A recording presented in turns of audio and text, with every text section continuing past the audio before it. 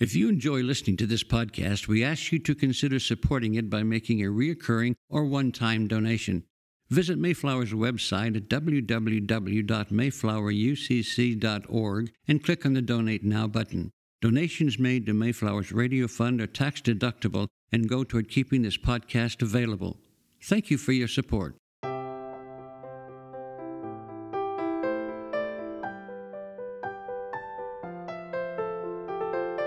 The sermon you are about to hear was preached at Mayflower Congregational UCC Church of Oklahoma City by the Reverend Lori Walke, Associate Minister at one of America's premier liberal Protestant pulpits.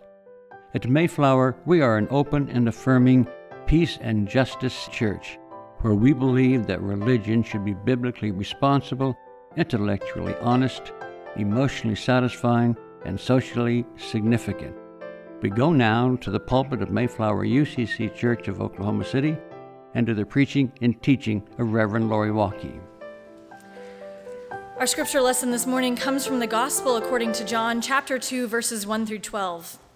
On the third day, there was a wedding in Cana of Galilee, and the mother of Jesus was there. Jesus and his disciples had also been invited to the wedding. When the wine gave out, the mother of Jesus said to him, "They have no wine."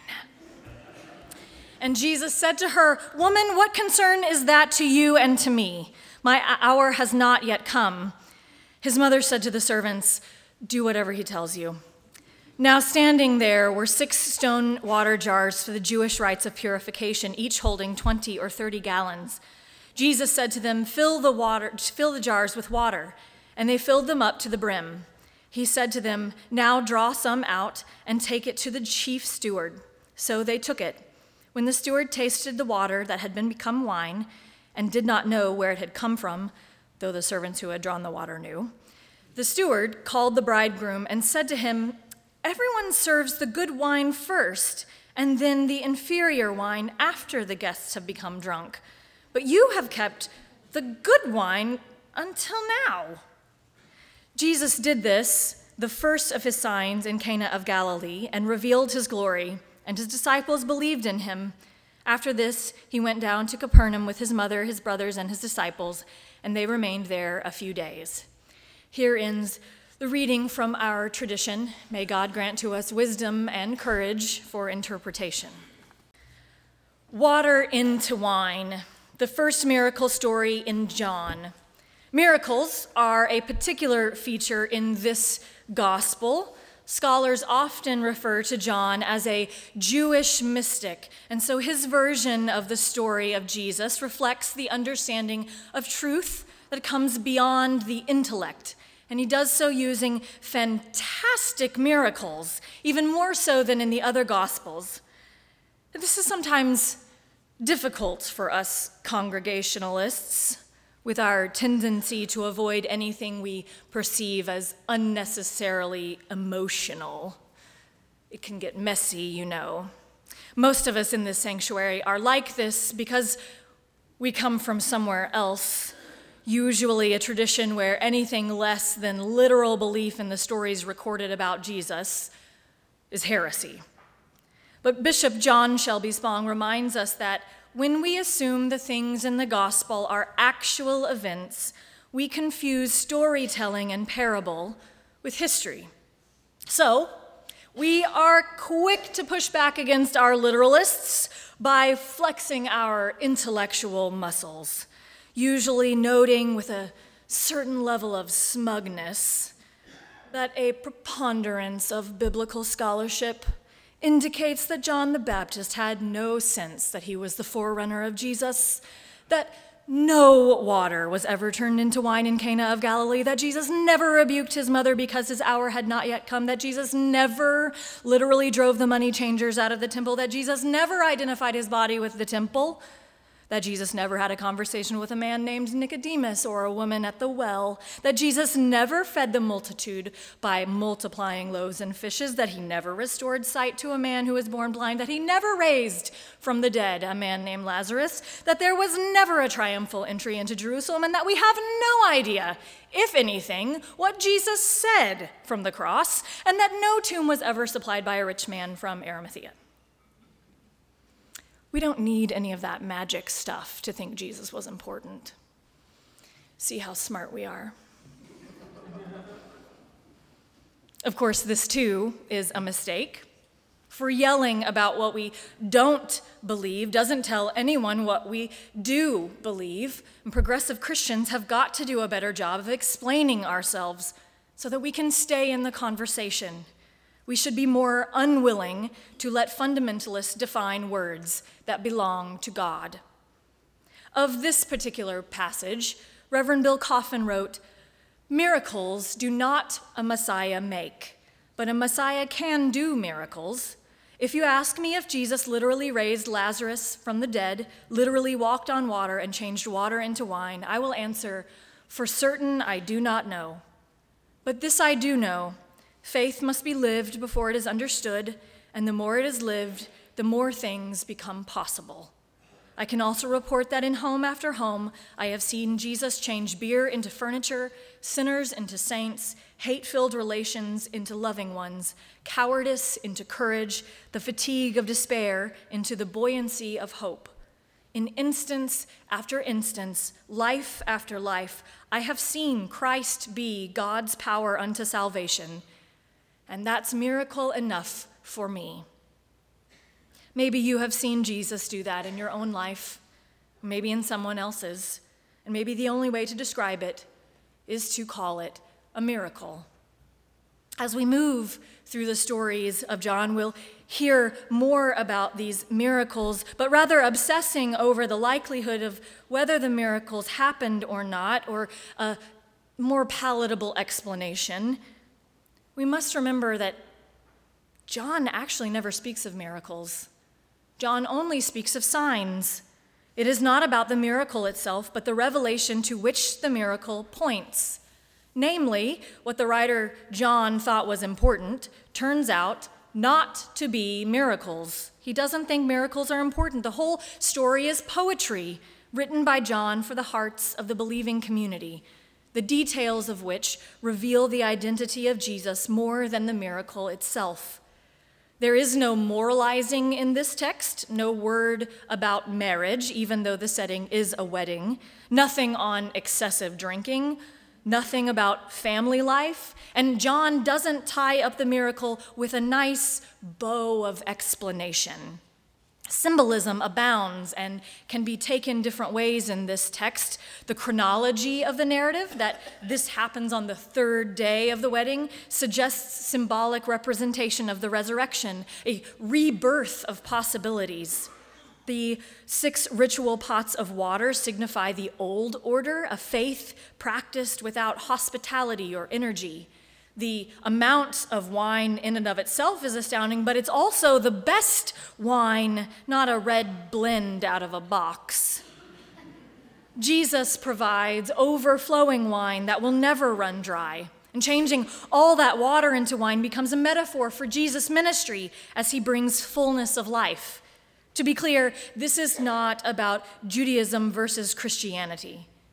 This story is an invitation to consider whether any of us are really ready for all things to be made new.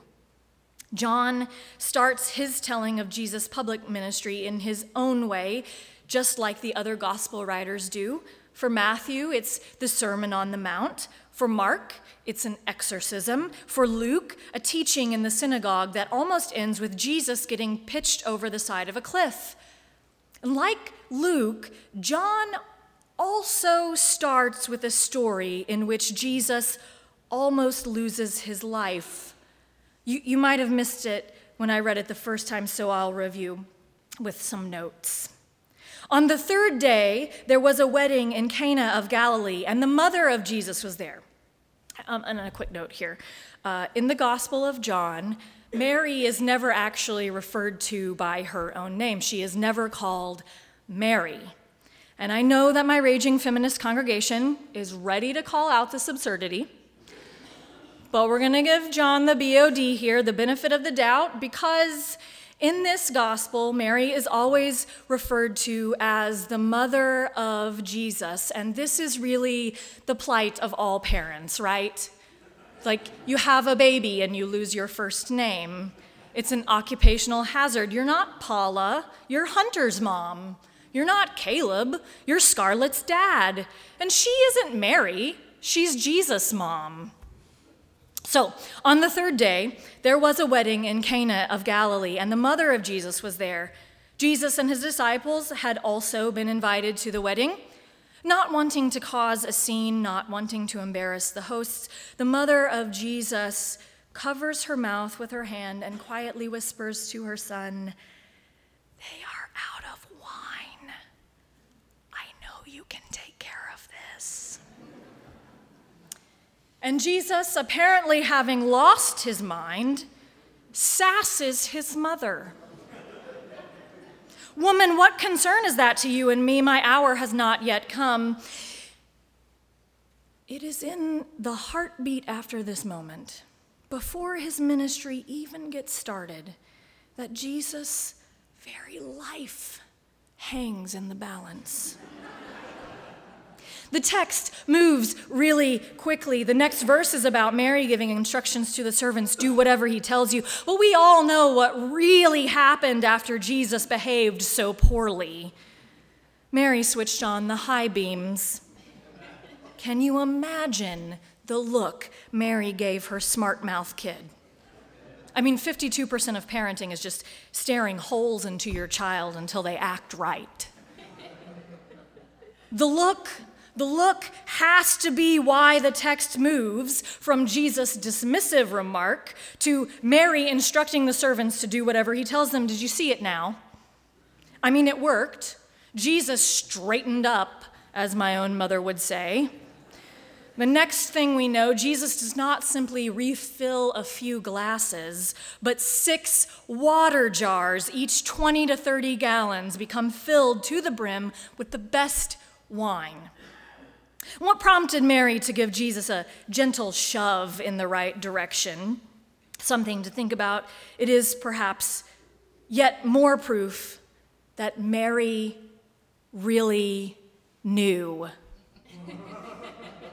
She really knew. She really knew that Jesus could make a difference here. She saw not just that he could meet a need, but that he should set aside whatever hesitation, whatever excuse, whatever he had been telling himself, and just get on with it. Maybe Jesus wasn't sure he was qualified, or maybe he was scared. Perhaps Jesus wanted more assurance of a positive outcome, assured success, or a sign that this was, in fact, the path he was to walk. But Mary's prompt is something akin to, the knowing is in the doing. So to get Jesus to roll up his sleeves and do the work, Mary rolls up her own sleeves, sharpens her elbow a bit, and then just plants it squarely in Jesus' back. Get started already. Neither of us are getting any younger. And after all these years, we can imagine that Mary is giving us that same look, eyebrows raised, chin lowered, head tilted. What are you waiting on? What are you waiting on? If it is a sign, this is it. You have permission to go work that miracle. Go for it. Don't wait. Do it now. This is the moment. You are the one you've been waiting on. And someone or someones are waiting on you too, so do it. Remember, the story is an invitation to consider if any of us are ready for all things to be made new. So what's it going to be, friends? A warning is in order. In the Gospel of John, Jesus goes from being the life of the party to flipping tables in the temple. It's a quick turnaround and not unrelated. So let me remind you, just in the next few verses, it reads, in the temple, Jesus found people selling cattle, sheep, and doves, and the money changers seated at their tables. Making a whip of cords, he drove all of them out of the temple, both the sheep and the cattle. He also poured out the coins of the money changers and overturned their tables. He told those who were selling the doves, "Take these things out of here. Stop making my Father's house a marketplace." And this, In this scene, we see Jesus move from charity to justice.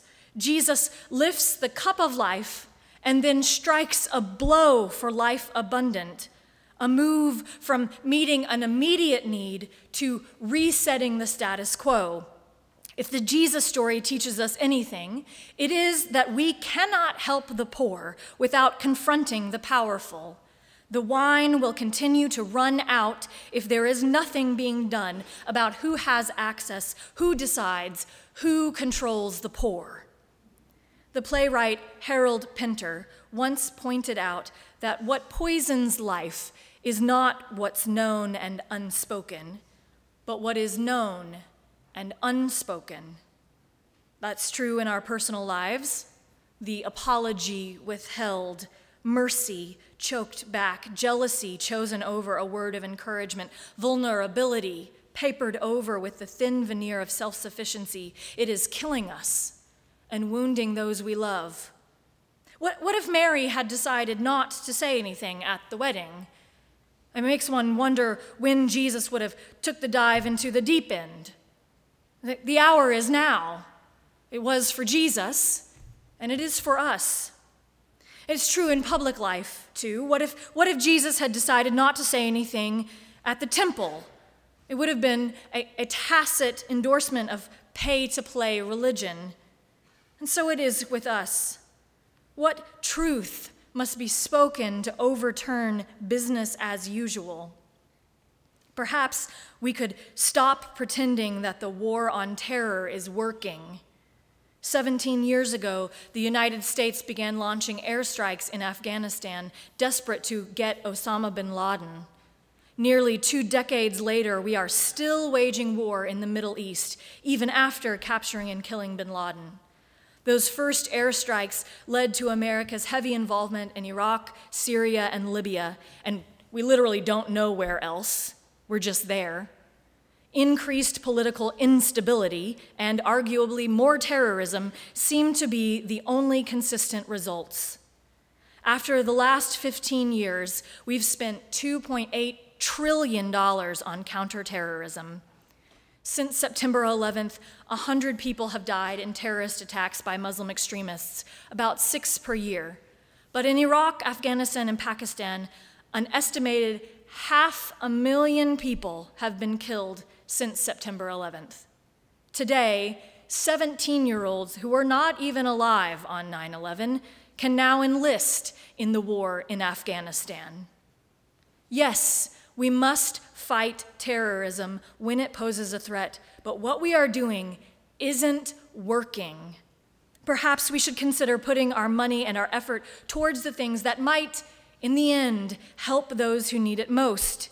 We will not win the war on terror with drone strikes, arms deals, and secret ops, but with pencil sharpeners, travel visas, books, and opportunity. Until our elected officials, our diplomats, and our military start saying so, we must. As with most Bible stories, the water into wine story both happened and is happening. We are regularly in the moment Jesus found himself in, faced with the decision to try our hand at working a miracle or to just say, maybe later. But the hour is now. Or as the prophet Mary Oliver wrote, that God had a plan, I have no doubt. But what if the plan was that we would do better?